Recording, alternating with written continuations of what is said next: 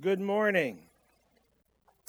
We are continuing in our study on the Gospel of Luke. Today we have reached chapter 21. If you turn there, Luke chapter 21. Today we'll begin with verse 5. We're in the last days. Actually, we're coming to the final hours of Jesus' earthly ministry. He is in the temple, which was a building of great splendor, considered one of the most magnificent edifices of the ancient world. And we begin reading in verse 5. While some were speaking of that temple, how it was adorned with noble stones and offerings, Jesus said, "As for these things that you see, the days will come when there will not be left here one stone upon another that will not be thrown down." They asked him, "Teacher, when will these things be? And what will be the sign when these things are about to take place?" He said, "See that you are not led astray.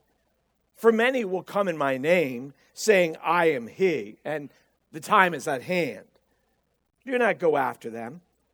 And when you hear of wars and tumults, do not be terrified. For these things must first take place, but the end will not be at once." Then Jesus said, "Nation will rise against nation, kingdom against kingdom. There will be great earthquakes, in various places famines and pestilence. There will be terrors and great signs from heaven. But before all this, they will lay their hands on you and persecute you, delivering you up to the synagogues and prisons. And you will be brought before kings and governors for my name's sake.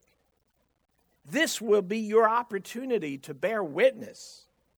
Settle it, therefore, in your minds, not to meditate beforehand on how to answer. For I will give you a mouth and wisdom, which none of your adversaries will be able to withstand or contradict. You will be delivered up even by parents, brothers, relatives, and friends. Some of you they will put to death. You will be hated by all for my name's sake, but not a hair of your head will perish. By your endurance will you gain your lives. But when you see Jerusalem surrounded by armies, then know that its destruction has come near. Then let those who are in Judea flee to the mountains. Let those who are inside the city depart, and let not those who are out in the country enter it. For these are days of vengeance to fulfill all that is written. Alas, for women who are pregnant, for those who are nursing infants in those days, for there will be great distress upon the earth and wrath against this people. They will fall by the edge of the sword and be led captive among all the nations. Jerusalem will be trampled underfoot by the Gentiles until the times of the Gentiles are fulfilled. And there will be signs in sun, moon, stars, and on the earth distress of nations and perplexity because of the roaring of the sea and the waves. People fainting with fear and foreboding of what is coming on the world. For the powers of the heavens will be shaken. And then they will see the Son of Man coming in a cloud with power and great glory. Now when these things begin to take place, straighten up and raise your heads, because your redemption is drawing near. Our Heavenly Father, we ask for your grace with us to hear your word and see its truth. To have the conviction of your care for us, your wisdom for us. We read descriptions of a world 2,000 years ago that is the same today. Nothing has changed. And so we come needing that you would lead us. needing the salvation that you freely give. And so we ask for your help for each one of us in Jesus' name. Amen. As Jesus taught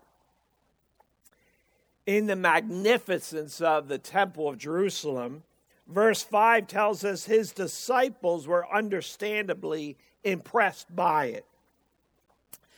The temple complex covered 35 acres of ground. In the center of the complex stood the sanctuary that was made of gleaming white marble that had large sheets of gold upon it. The temple, which was already on a high hill, rose to the height of 150 feet. And it's described in that day as a gleaming collage of gold, silver, crimson, and purple, radiating the morning sunlight like a snow-clad mountain. A main gate into the temple was completely overlaid with gold, as was the entire wall around it. Above it were vines made of gold, upon which hung huge golden grape clusters that were as tall as a man. The entrance was over 100 feet high and 40 feet wide. Solomon's porch, which was at one end, consisted of columns laid out in 4 rows. There were a total of 162 columns that were 45 feet tall, and they were holding up a ceiling of cedar panels. The thickness of each column was such that it took 3 men with arms stretched to reach around one of them. The foundation stones in recent years have been found for this temple, foundation stones that are 42 feet long, 11 feet tall, 14 feet deep for a single marble stone. They weighed 100 tons each. No wonder these men were awed and impressed as they stood there in this magnificence of human achievement. And there is much in this world that people accomplish that is impressive, that we can appreciate in what they build, in what they do, whether it's athletics or arts. But Jesus warns us against depending upon what is in this world. Verse 6, for these things that you see, these wondrous things you see, the days will come when not one stone will be left on top of the other. Now the disciples, just like we would, wanted to know more. They asked, teacher, when will these things be? What will be the signs when they're about to take place? Jesus' answer was a long one, as he talked about the troubles that would come upon the world. Verse 9, he speaks about nations being continually at war. Verse 11, that the forces of nature would bring havoc to the earth. Verse 12 and following, that God's people would be persecuted, even betrayed by their families. Even in these last 2 weeks, we've been receiving updates from our missions partners in Central Asia of a young woman that has recently come to Christ in that Muslim country, and she was just baptized, as you saw people baptized today. And in her joy of her faith, she shared that with her family. Her mother disowned her.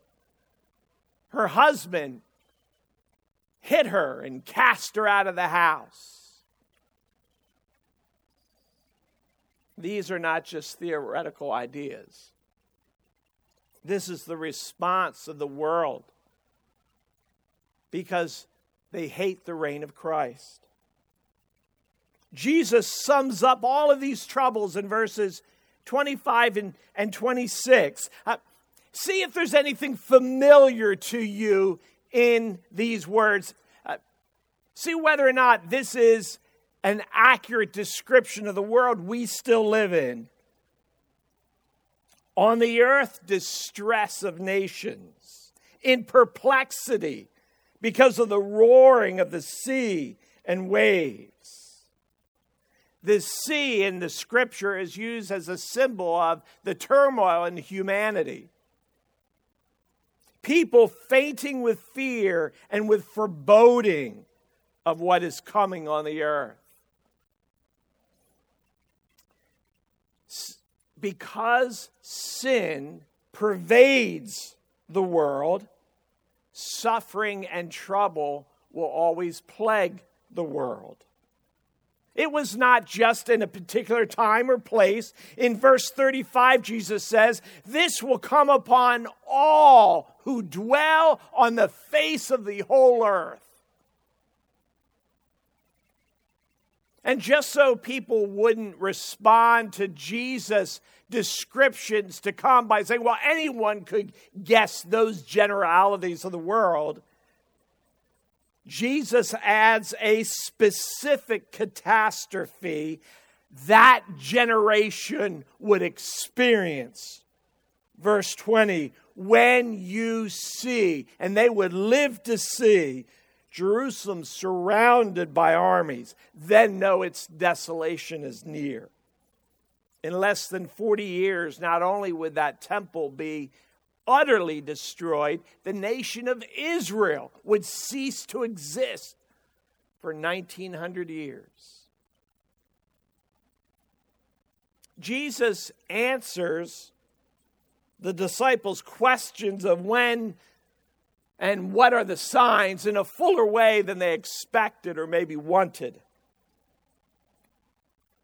That generation would see Jerusalem fall. He says in verse 32, truly this generation will not pass away until this has taken place.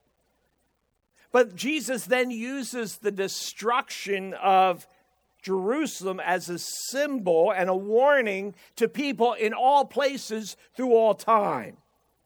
Verse 35, it will come upon all who dwell in the face of the whole earth. And how will all of this judgment, this destruction end? Verse 36, and we will stand before the Son of Man.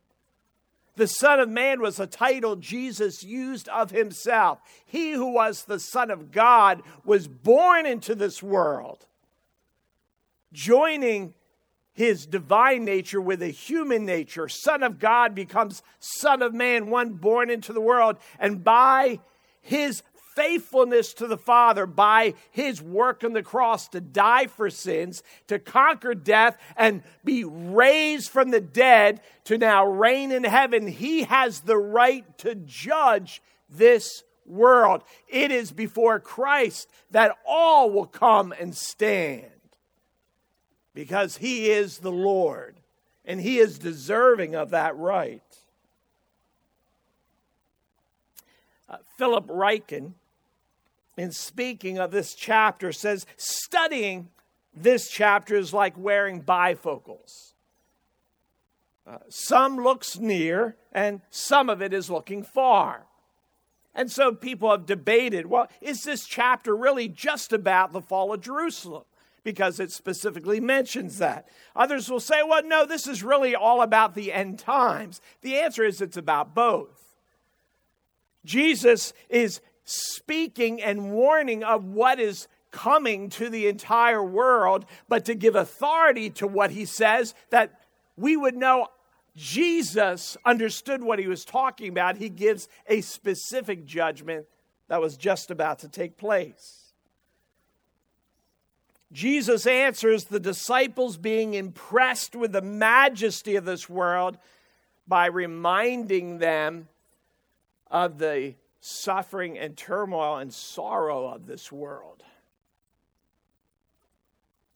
this world will never be a place of peace because this world refuses to submit to our Creator. And so war and heartache, distress will be ongoing signs that God must bring justice to this world and that the Lord will come with judgment. How else can God respond to a world filled with the displays of evil and destruction that men bring upon men? Whether it's nations destroying nations or individuals seeking to ruin the lives of individuals. But Jesus doesn't just leave us with warnings of trouble. He gives us these warnings at length. He spends a lot of time on it so that our mind wouldn't quickly shove it aside and move on. He wants us to dwell in this so that we would understand this is real, this is true. We simply need to open our eyes with what will happen, with what is happening. In love, Jesus must give us the truth. But in his grace that drives his love, he also gives us counsel for how to live in a world of trouble. And he weaves this counsel throughout his warnings. We'll look at several of them. The first we see in verse 8 is, don't be deceived. Jesus says, see that you are not led astray. Many will come saying, I am he, the time is at hand. Do not go after them.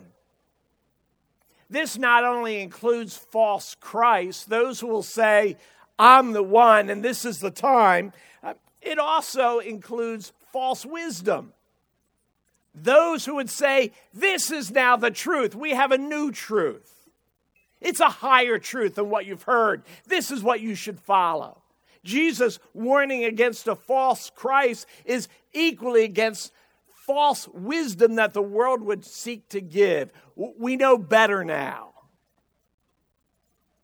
That's just another false idol, another false god. We understand better. But we are to remember what will and what will not stand. In verse 33, Jesus says, heaven and earth will pass away, but my words shall not pass away. All that's impressive about this world will completely disappear. But the work of Jesus will stand forever. And believer, you are the most prized work of Jesus that exists. His greatest works are the works of the gospel that saved you. The works of the Spirit of God who keeps you. It is your salvation and your life with him that's included in what will never pass away. For Jesus who saves, he promises to keep, to never cast aside, to never leave or never lose. How do we respond in a troubled world? The first counsel is, don't be deceived by what is in this world to take your eyes off the truth of Christ. Secondly, don't be afraid. Verse 9. When you hear of wars and tumults, do not be terrified, for these things must first take place. The world is broken, and it's filled with all sorts of fearful circumstances. But even a rebellious world, even a world that denies Christ, is never outside of his control. And so in every troubling situation, not just the big troubles of the world, but the the specific troubles that you woke up thinking about this morning. In every troubling situation, there are no exceptions here. Remember who is in control. Remember who is sovereign. Remember who is Lord of all. Lord forever of all. And so fearful things come, and they can make us gasp. They can cause our knees to shake. But we need not be terrified, because we know how it ends. For the world and for us. Our hope for the future does not rise and fall by our success, and neither does it by who wins an election. Our hope, indeed, does not rise and fall. Our hope is sustained. It continues because our hope is in the person and work of Jesus Christ. Our hope is in nothing less, the accumulation of nothing less. Our hope is very specific. It rests entirely upon one person, his work, his reign, his faithfulness, his promises. Our hope is in Jesus, who will always get his way. How do we walk in this world of trouble? We're not deceived. We're not fearful. And third, we actually look to God to use us in the midst of trouble. Verse 13, this will be your opportunity to bear witness. When does Jesus say that? It was in what was maybe the most personally fearful description he gives in the chapter of when you will be persecuted, brought before leaders, betrayed by family. It is in that moment he says, this will be your opportunity to bear witness. Verse 15, for I will give you. We don't have to drum it up. I will give you a mouth and wisdom, which none of your adversaries will be able to withstand or contradict. For we have real hope, regardless of circumstances. We have real answers because our Savior and our King is real. Our hope is not how smart we will be, how strong we will be. And so neither is how fruitful we are, whether or not God uses us. That we will be used is not because we're going to reach a point where we're going to feel strong and be strong. God's use of us is in the fact that he's committed to doing so. He specializes in using the weak and the feeble in wondrous ways. And so be encouraged as others are fearful and do not know what is coming. That is our time to be clear with the hope within us. That is the time when we can display the faithfulness of God that exists in our own souls. A hope that the world can have if they would turn to Christ.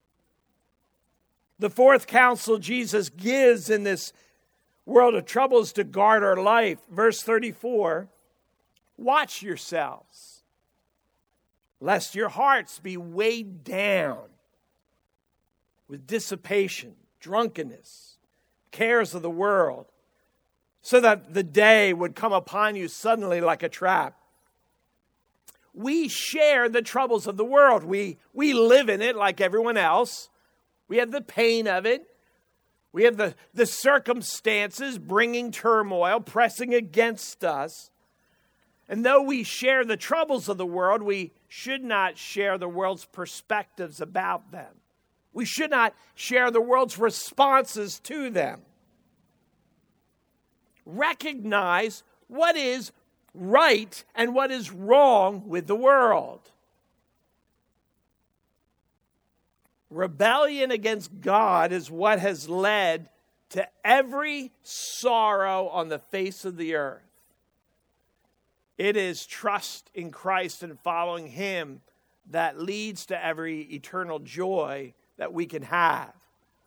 What is wrong with the world is that people have not given their hearts to Christ. What is right is that Jesus saves and makes whole.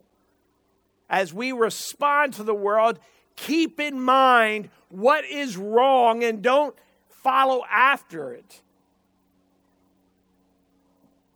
Don't be like the world that tries to take the edge off their pain through behaviors that become addictive, or try to bury and cover over our worries in gathering success in favor of the world. Instead, verse 36 says, stay awake praying. Stay awake praying, meaning we are to be awake in our relationship with God. What is true life and wakefulness? It is living in the realities of our God. Stay awake by staying awake in your relationship with Him. Spending time, growing in intimacy, listening, following, letting Him guide you as He desires to do every day in every situation. That's why He's given the gift of the Spirit of God, who never leaves us, so that there are no exceptions to the moments in which He leads and uses us. The world looks to every answer but Christ. We are to look nowhere else. For the greatest counsel of all is just that, to look to Him. After Jesus' description of the world,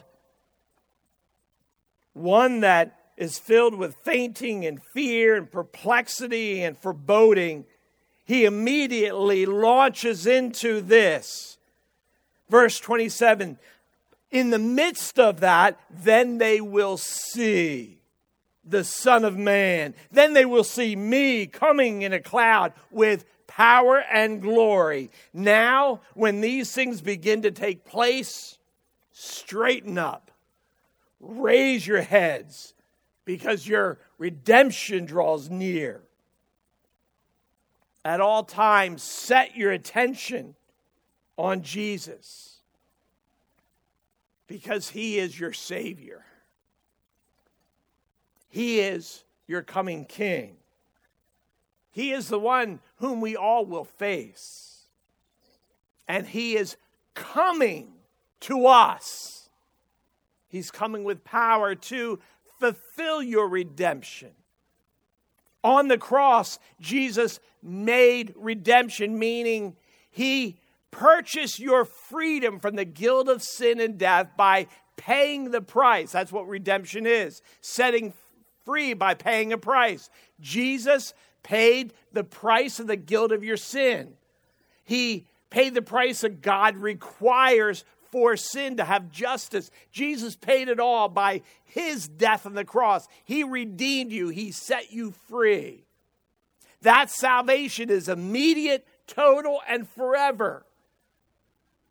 But as long as we live in this world, we do not experience all of the joys and fulfillment of our salvation. That can only come when we are freed from a world of sin, of distress and fear. That can only come when we are brought, perfected into His presence.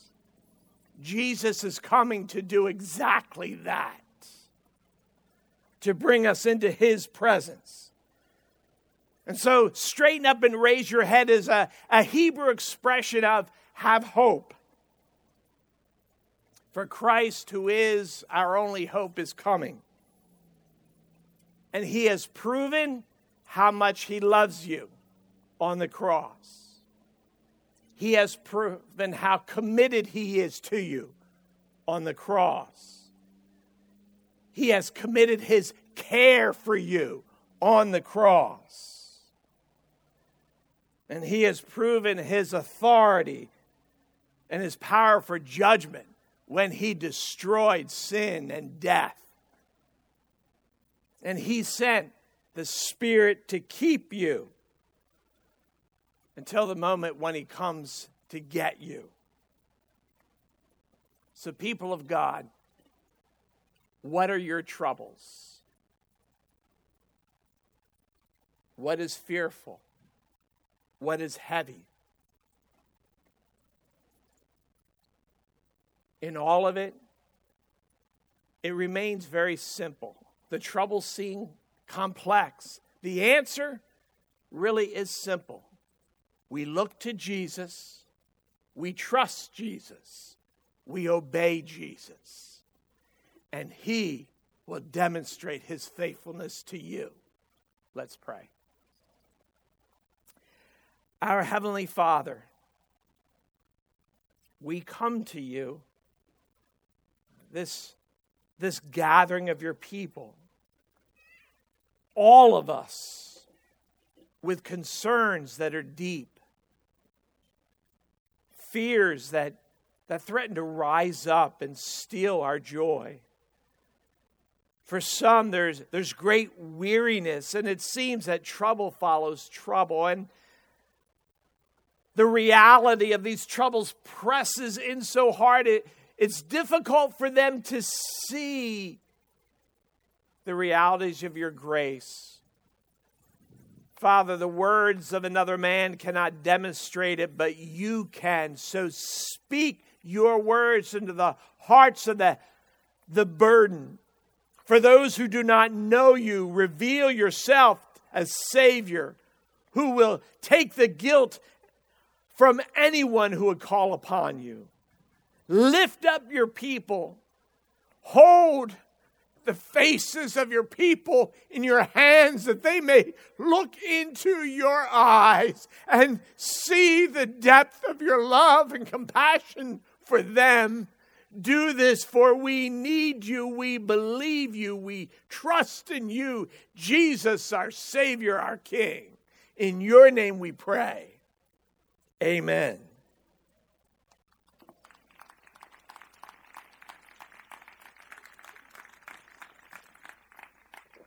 As we finish the service,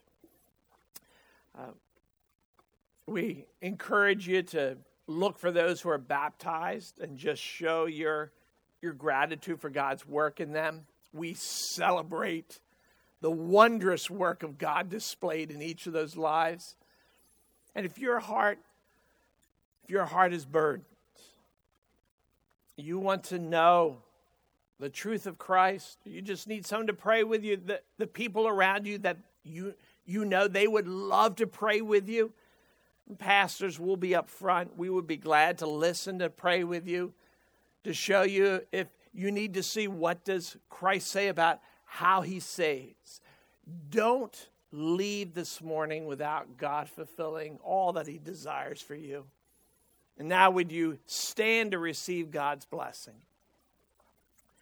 And now may the wondrous, faithful, eternal grace of our God, Father, Son, and Holy Spirit rest and abide upon each one of you, filling, overflowing your lives both now and forever.